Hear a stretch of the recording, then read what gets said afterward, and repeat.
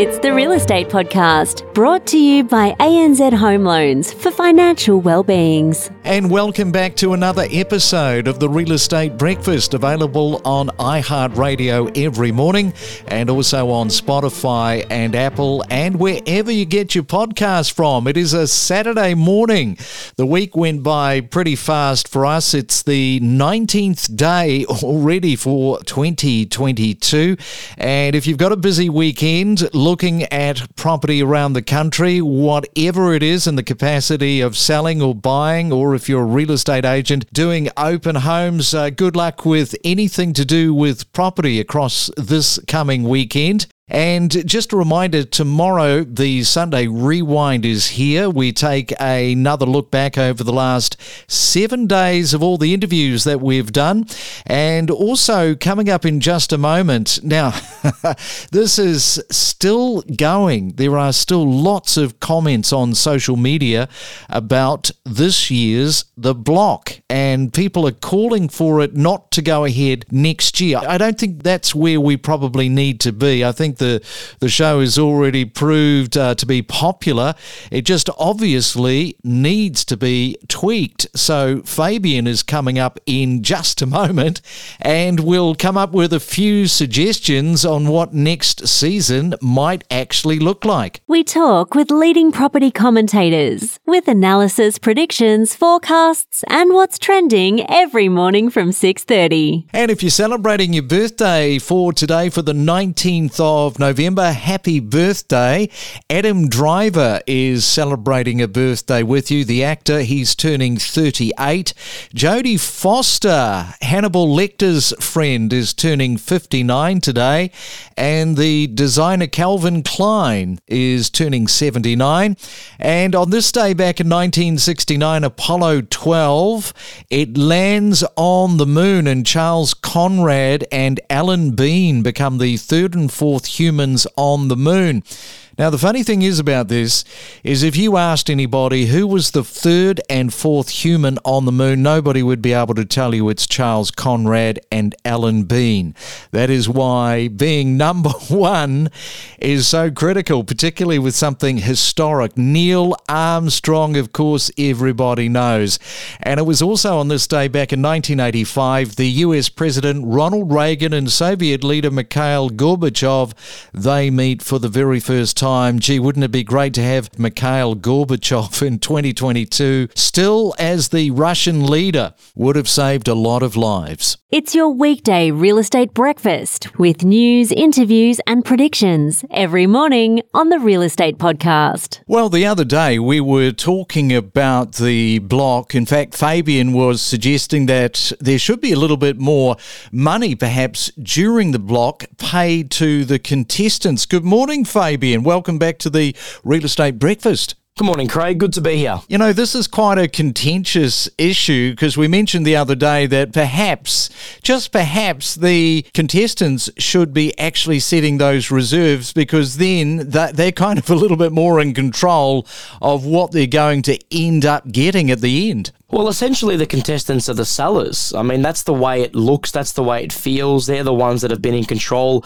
in terms of, you know, what they wanted to do with the property. They're the ones setting the expectation. So if the auctions were just treated a little bit more traditionally and the contestants were working with their selling agent as if they were the sellers, I think it would make much better TV and you'd be able to strategize with the auction a lot more, and I think you'd see better results. Yeah, because at the end of the day, what you really want for great television is for all of those houses to sell and to sell well. So I did actually feel very sorry for the contestants because a lot of blood, sweat and tears went into the properties, and, you know, apart from one had a fantastic result and the rest fell flat. One of the things that I just couldn't get my head around was 75% of those auctions, the thought process was to pass it in. And it was, you could see the contestants almost panicking and wanting to quickly ring the auctioneer, pass it in, pass it in. I mean,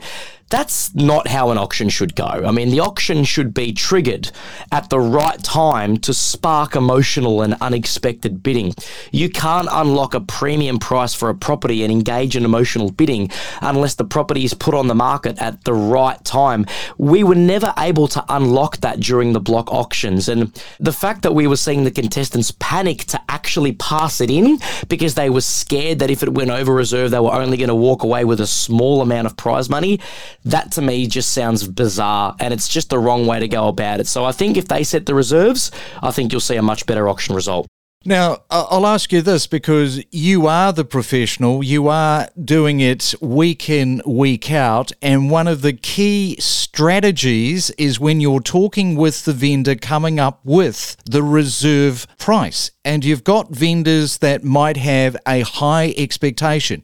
You've then got to talk to the vendor, get them in sync with the market of what the true reality is. And of course, it's no good having it too high. So what did you feel like, given that this was too high? No question, the reserve was not at a base where you could actually bring in a bit of fervour, a bit of momentum, but that just didn't happen. No, it didn't happen, and it's really important that I can only speak of experiences when I try and explain to my vendors how to get the best outcome out of their auction.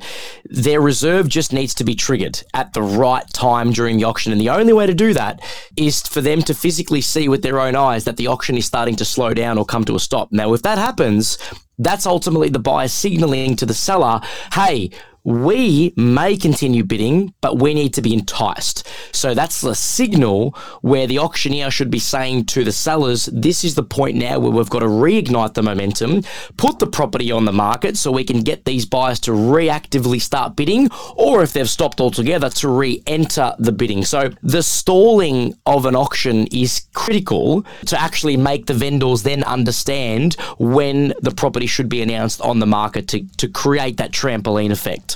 You know, it almost has this idea that you could run with two reserves. You could have a reserve for the contestants in terms of how much they walk away with, and then the reserve for the house, the property. What do you think about that? Well, that's the ultimate way to make sure that the auction has really achieved both sides of the transaction, one for the contestants and one, of course, for the network.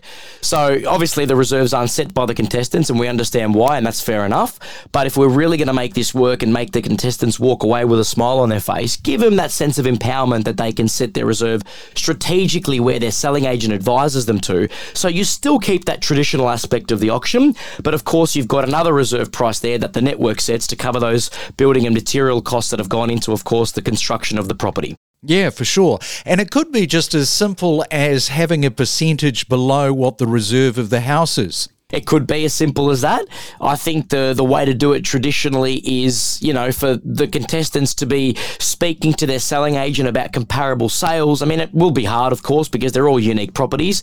But, factoring in market conditions and whatnot and interest rate rises that have happened, I think if we were able to see those conversations unfold on national TV between contestant and agent, it would just show us so much, and it would educate us a hell of a lot in regards to how these auctions truly could go. And like I said, and I keep bringing back the traditional aspect of it, seeing the auction unfold in that manner is going to really show us what the true result should look like for that property. Because when you've got an inflated reserve that's already been set way too high, and you've got to rely on a buyer potentially overpaying for that property just to get it done on national TV, Craig, let's be honest, between you and me, we would agree that that doesn't make great TV at all. So none of my vendors that I work with now would be setting their bar that high for them not to get a result. They want to be selling on the day. So let's make sure these expectations are in line so we can see a much better auction. I think that you will find next year will be quite different. They will have to have a roundtable discussion on how they're going to remedy this, because they will not want a second year to run the same way with what we have just seen. It's been a bit of a kerfuffle. Like, there's been too many conversations and too many articles, and it's not a great look for the show. And when the block initially started, whenever it was, it might have been 10 years ago now, they were great auctions. I feel like they were a little bit more traditionalized, if that's the way we're going to go down. And now we're seeing too many factors where the networks are taking too much control over where the reserve needs to be set. And it's taking away the dynamics and the atmosphere and the spectacle of a traditional auction. And one of my good mates was an auctioneer on the block this year. I couldn't help but feel really sorry for him because the contestants it was like they were screaming, pass it in. And I won't mention any names of who the auctioneer was, but it was just a bit disappointing to watch it and to feel sorry for him going, that's not how he would conduct an auction today. He would be working with the sellers in order to strategize with getting the property on the market at the right level and sell it for the best price. The dynamics were reversed. The contestants were wanting him to pass it in because they were scared that they were going to walk away with a small amount of prize money. In this day and age, you would be blessed to be selling your property under the hammer given what's happened to the real estate market. It's a bonus to sell it in this market. Properties, unfortunately, are not getting sold given the market's taken a hit and buyers have fizzled. So, this is why I'm a little bit annoyed with how they worked and how they panned out, because it's not a true reflection on the real estate market at the moment. All right, some good comments there. Thanks for jumping on this morning with us, Fabian. Have a great day. Thanks, Craig. You too. We connect you to the best real estate information across Australia. The Real Estate Podcast.